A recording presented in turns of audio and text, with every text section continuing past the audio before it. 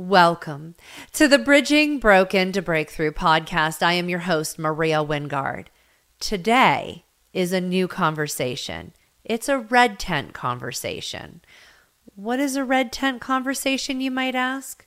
Well, it's a conversation between women of all ages and cultures. It's what I would picture happening historically by the riverbed as ladies washed their clothes.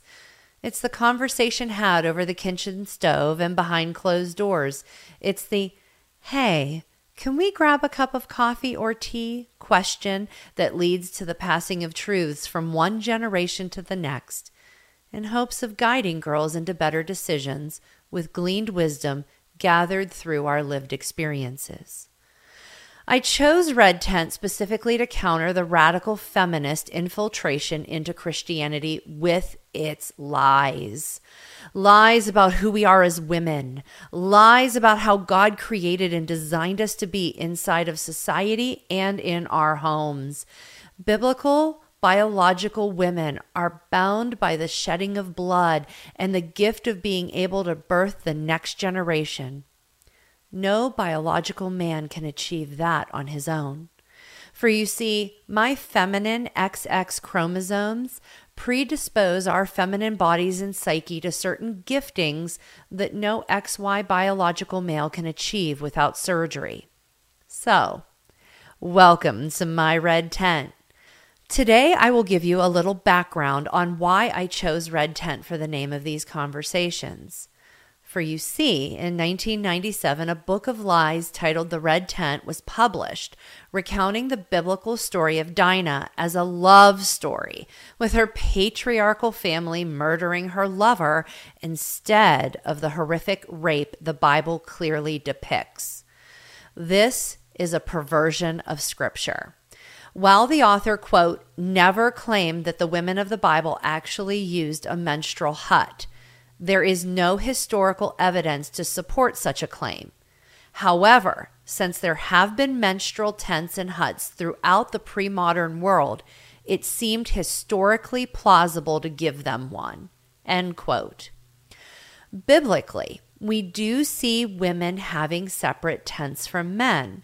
Genesis 24:67, Sarah's tent. Genesis 31:33, Leah's tent and Rachel's tent. We also have the scriptural passage in Leviticus 15 about personal hygiene and monthly discharge making the very bed unclean.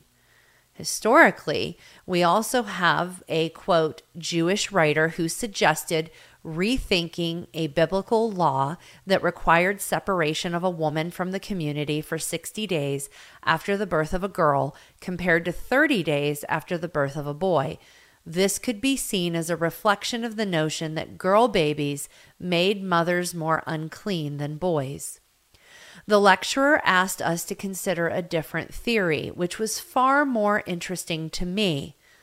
Perhaps, he said, this was an acknowledgement that giving birth to a birth giver was a more sacred, a more powerful experience.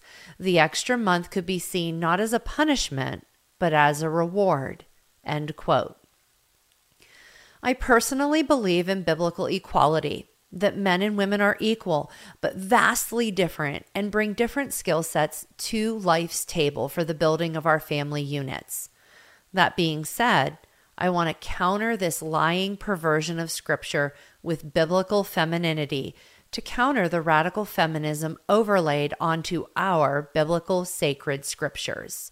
The fictional red tent is a glorification of mother goddess mentality by laying a foundation of hatred of all things male, disparaging the patriarchy and glorifying the matriarchy.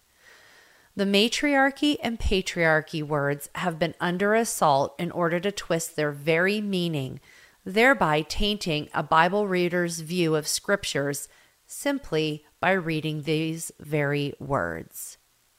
A patriarch is not an oppressor according to scripture. The correct words to use for a male dominating his wife and children should be abuser and oppressor, not patriarch.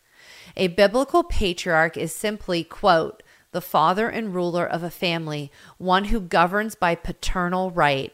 It is usually applied to the progenitors of the Israelites, Abraham, Isaac, and Jacob, and the sons of Jacob, or to the heads of families before the flood, as in the antediluvian patriarchs." End quote. A matriarch is not a passive, willing participant in the abuse of a victim, and is not even biblical, for it's not mentioned in the Bible at all. Its earliest known use is in 1885. A matriarch is, quote, "a woman who rules in a society in which power passes from mother to daughter." A matriarch is an old and powerful female member of a family, for example, a grandmother. This definition is definitely the opposite of how matriarch is being used today.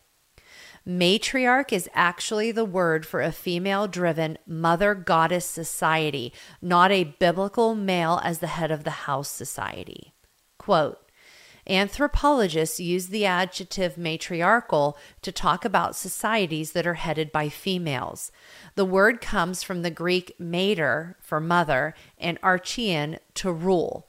The term matriarchal arose as a balance to the traditional patriarchal male-ruled concept of society." End quote. Clearly, there's a few lies and misconceptions that need dismantled and clarified. So, I am grateful you decided to come walk a mile with me, your host, Maria Wingard, on the Bridging Broken to Breakthrough podcast for our Red Tent Conversations. To find out how Jesus bridges broken to breakthrough and to listen to past episodes, please visit hopewillarise.com. And thanks for listening today.